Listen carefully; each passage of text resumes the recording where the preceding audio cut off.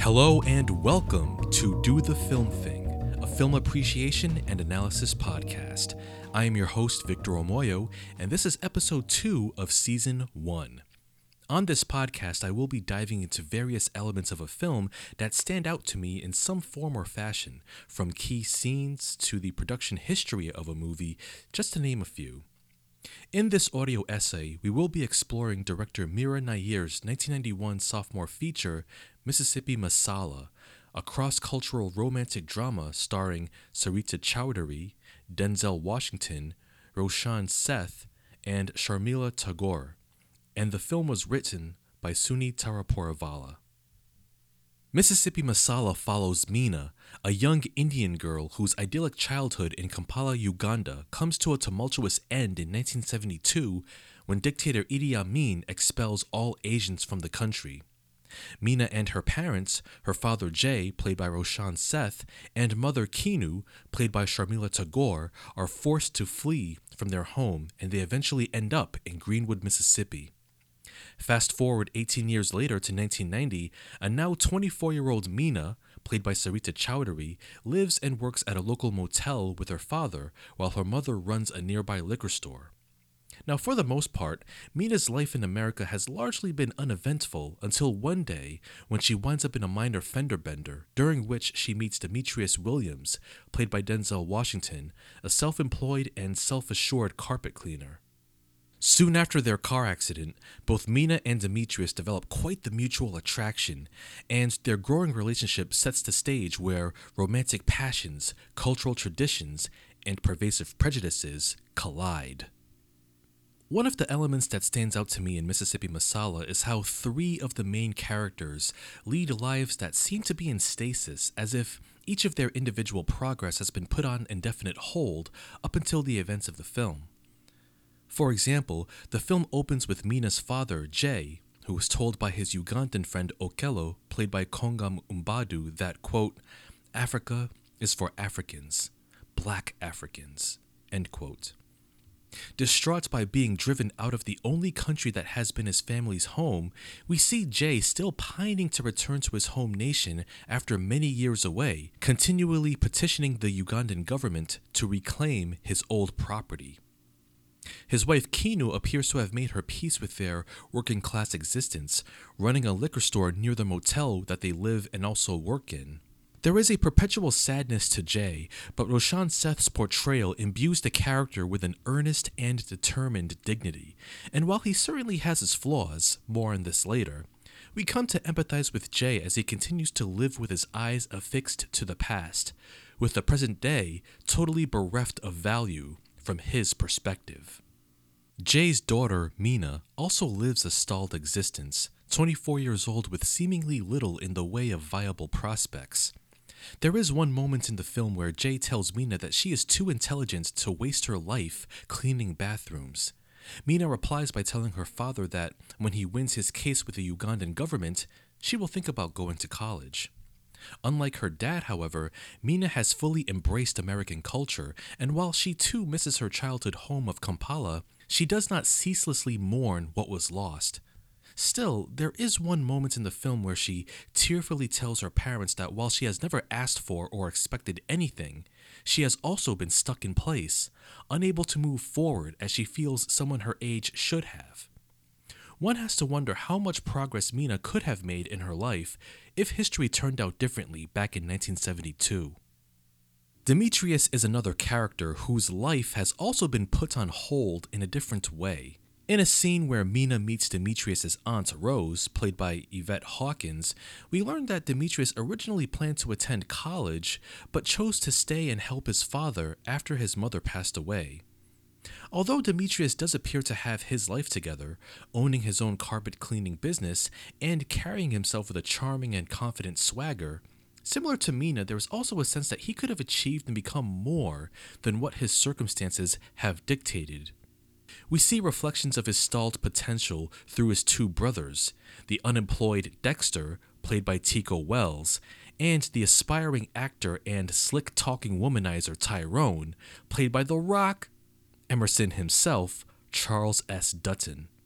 Dexter's loud boastfulness belies his apparent ineptitude, while Tyrone is chasing the waterfall that is fame and celebrity, with no success to show for it.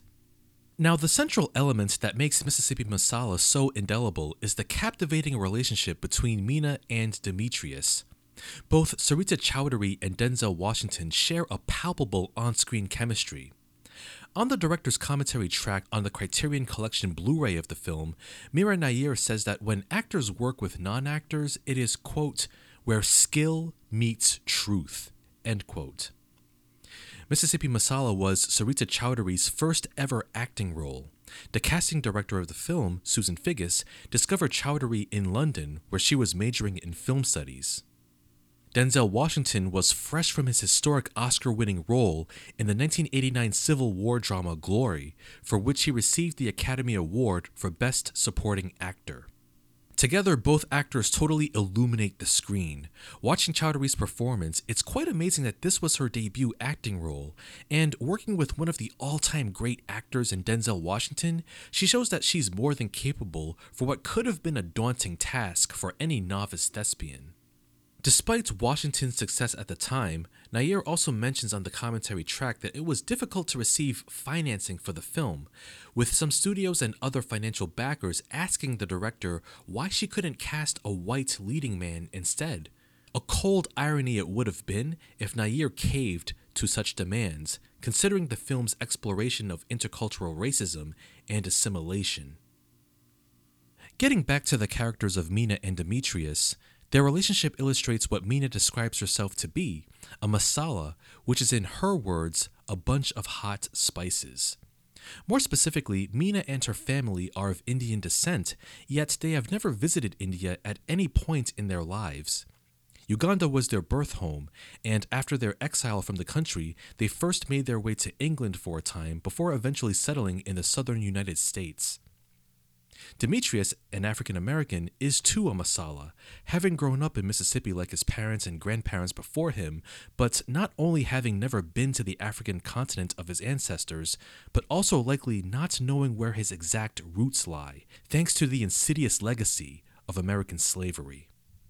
Watching the scenes where Mina and Demetrius grow closer together, from their first formal introduction at a local juke joint, to their first date where Demetrius brings Mina to his father's birthday cookout, to where they share their first kiss alongside the bayou, and to when they first make love, it is a joy to root for them and their budding union.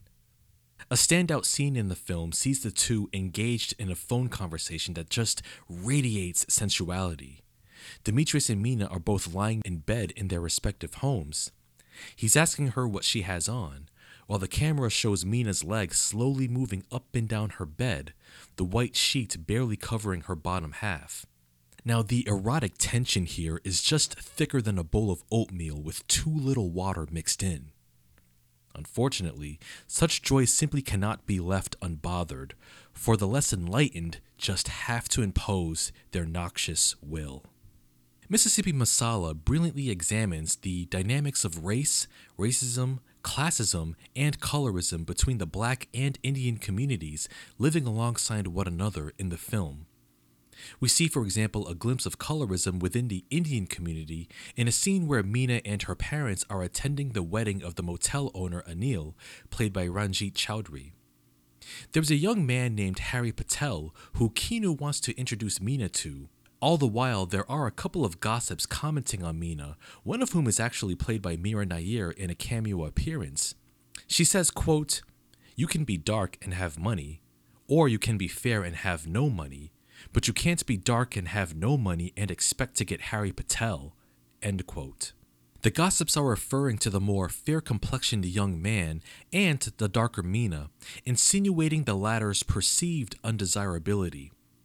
The gossips' words drip with self-loathing irony, considering that both of the smack-talking gossips are also darker-skinned themselves, so by their own brainless logic, they too would not have a chance to woo the Harry Patels of the world.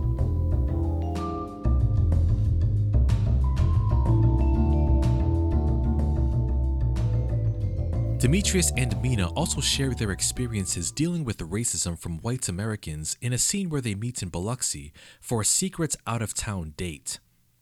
Mina expresses her frustrations at occasionally bearing the brunt of ignorant, racist remarks from white customers at the motel.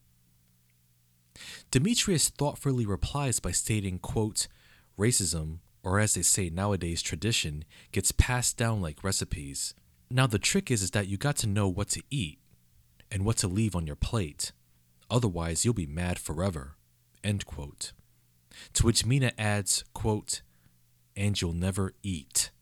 End quote. Their exchange highlights the banality of prejudice and racism that they and people of color at large have to contend with on a near daily basis. Microaggressions, backhanded slights, thinly veiled hostility, and outright bigotry, just to name a few indignities.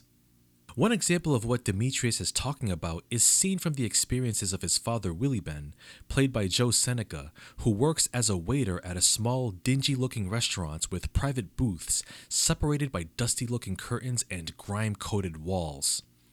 From the glimpse we see of his serving the primarily white customers, we get the impression that Willie Ben has had to stomach more than a few indignities in his many decades of service. Mira Nair elaborates further on the commentary track, stating that Willie Ben is an example of, quote, "how the black community can get business is tied up with white families that their mothers used to clean their houses for. There is a layering of obligations and favors to make black families advance in life." End quote. This point is also alluded to when Willie Ben scolds Demetrius for getting caught sleeping with Mina and for not knowing the rules. Side note, in an earlier scene, they got caught on their secret out-of-town date by Anil and his busybody friends when they barged in their motel room, during which the couple got arrested when Demetrius attempted to defend himself. When they got bailed out by their respective families, gossip about their so-called illicit affair swarms across town like ravenous locusts. Willie Ben bemoans that he wouldn't be able to show his face around town any longer, telling Demetrius that it was a rich white man who helped him get a loan to start his own carpet cleaning business. He implies that it is this very layering of obligations and favors that allowed Demetrius to be successful on his own, knowing what racism-laced plates to eat and what plates to leave on the table. The scene that serves as the heart of the film is a one-on-one conversation between Demetrius and Mina's father, Jay, which transpires after the scandal that rocks both the black and Indian communities in Greenwood. Demetrius goes to Mina's family's motel and asks to see her, to which Jay comes out to face him instead. Jay tells Demetrius that he thought that he could change the world and be different, but that the world is not so quick to change. Jay also adds that he does not want to see Mina, his only child, endure the same struggle as he did. Demetrius drops cold, hard facts in response, telling Jay, quote, "Struggle? I'm a black man born and raised in Mississippi. Ain't a damn thing you can tell me about struggle. I know you and your folks can come down here from God knows where and be as black as the ace of spades, and as soon as you get here, you start acting white and treating us like your doormats. I know that you and your daughter ain't but a few shades from this right here," as he points to his own face. "That I know." End quote. Demetrius's words cuts through the hypocritical racism that Jay has espoused up until this moment in the film, and by extension the larger context of anti-black prejudices that are perpetuated by some in Asian communities. Now, I mentioned earlier that Jay is a man with flaws, chief of which is his overwhelming preference for nostalgia.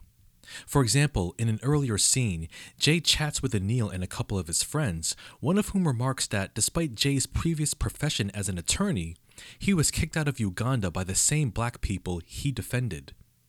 Jay replies that, quote, "Cruelty has no color," end quote. In a flashback scene with his friend Okello, calling back into the film's opening moments, Jay passionately defended his right to remain in Uganda, going so far as to claim that he is Ugandan first and Indian second, a sentiment that has not endeared Jay to his fellow Indians. Okello replies that Uganda is for black Africans.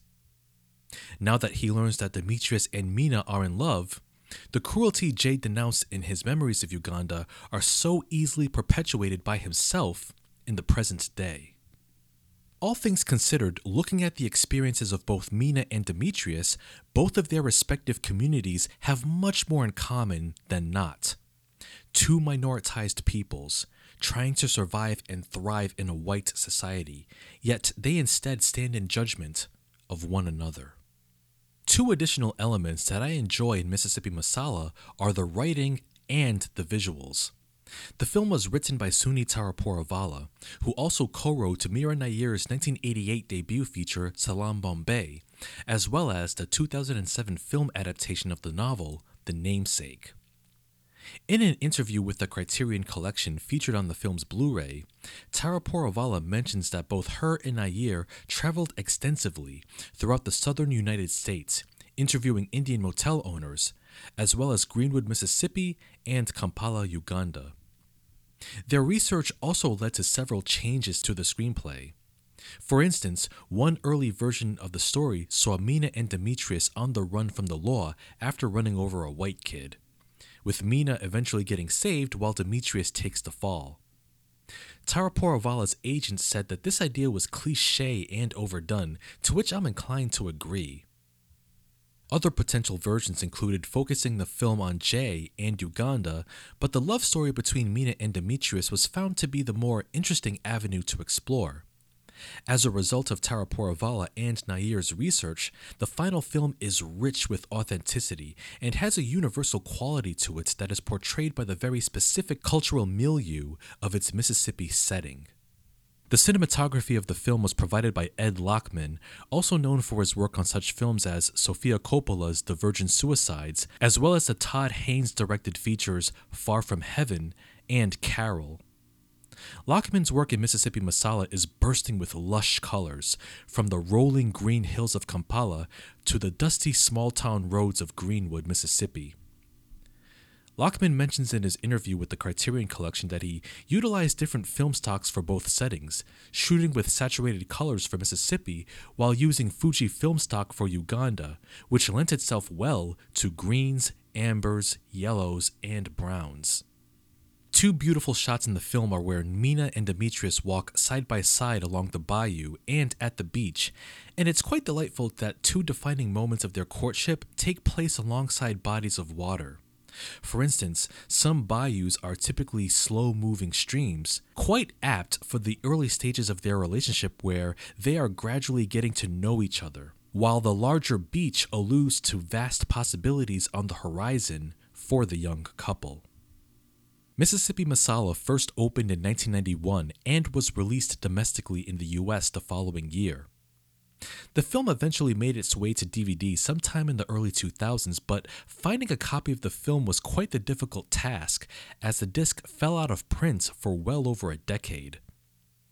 In the spring of 2022, Mississippi Masala re-emerged for a small theatrical re-release nationwide and made its Blu-ray debut in July of 2022, courtesy of the Criterion Collection, which gave the film a 4K restoration supervised by both Mira Nair and Ed Lachman. 30 years after its debut, Mississippi Masala resonates even more today, not just as a time capsule of the early 1990s, but as an intelligent, nuanced, and lively examination of race, racism, classism, and xenophobia, with a captivating love story at its center. And that wraps it up for this week's episode of Do the Film Thing. Thank you so much for listening, and I really hope you enjoyed this week's episode. And if you did, please feel free to tune in next Sunday for episode 3 of season 1. Once again, my name is Victor Omoyo, and I'll see you next week. And until then, remember to do the film thing. Always.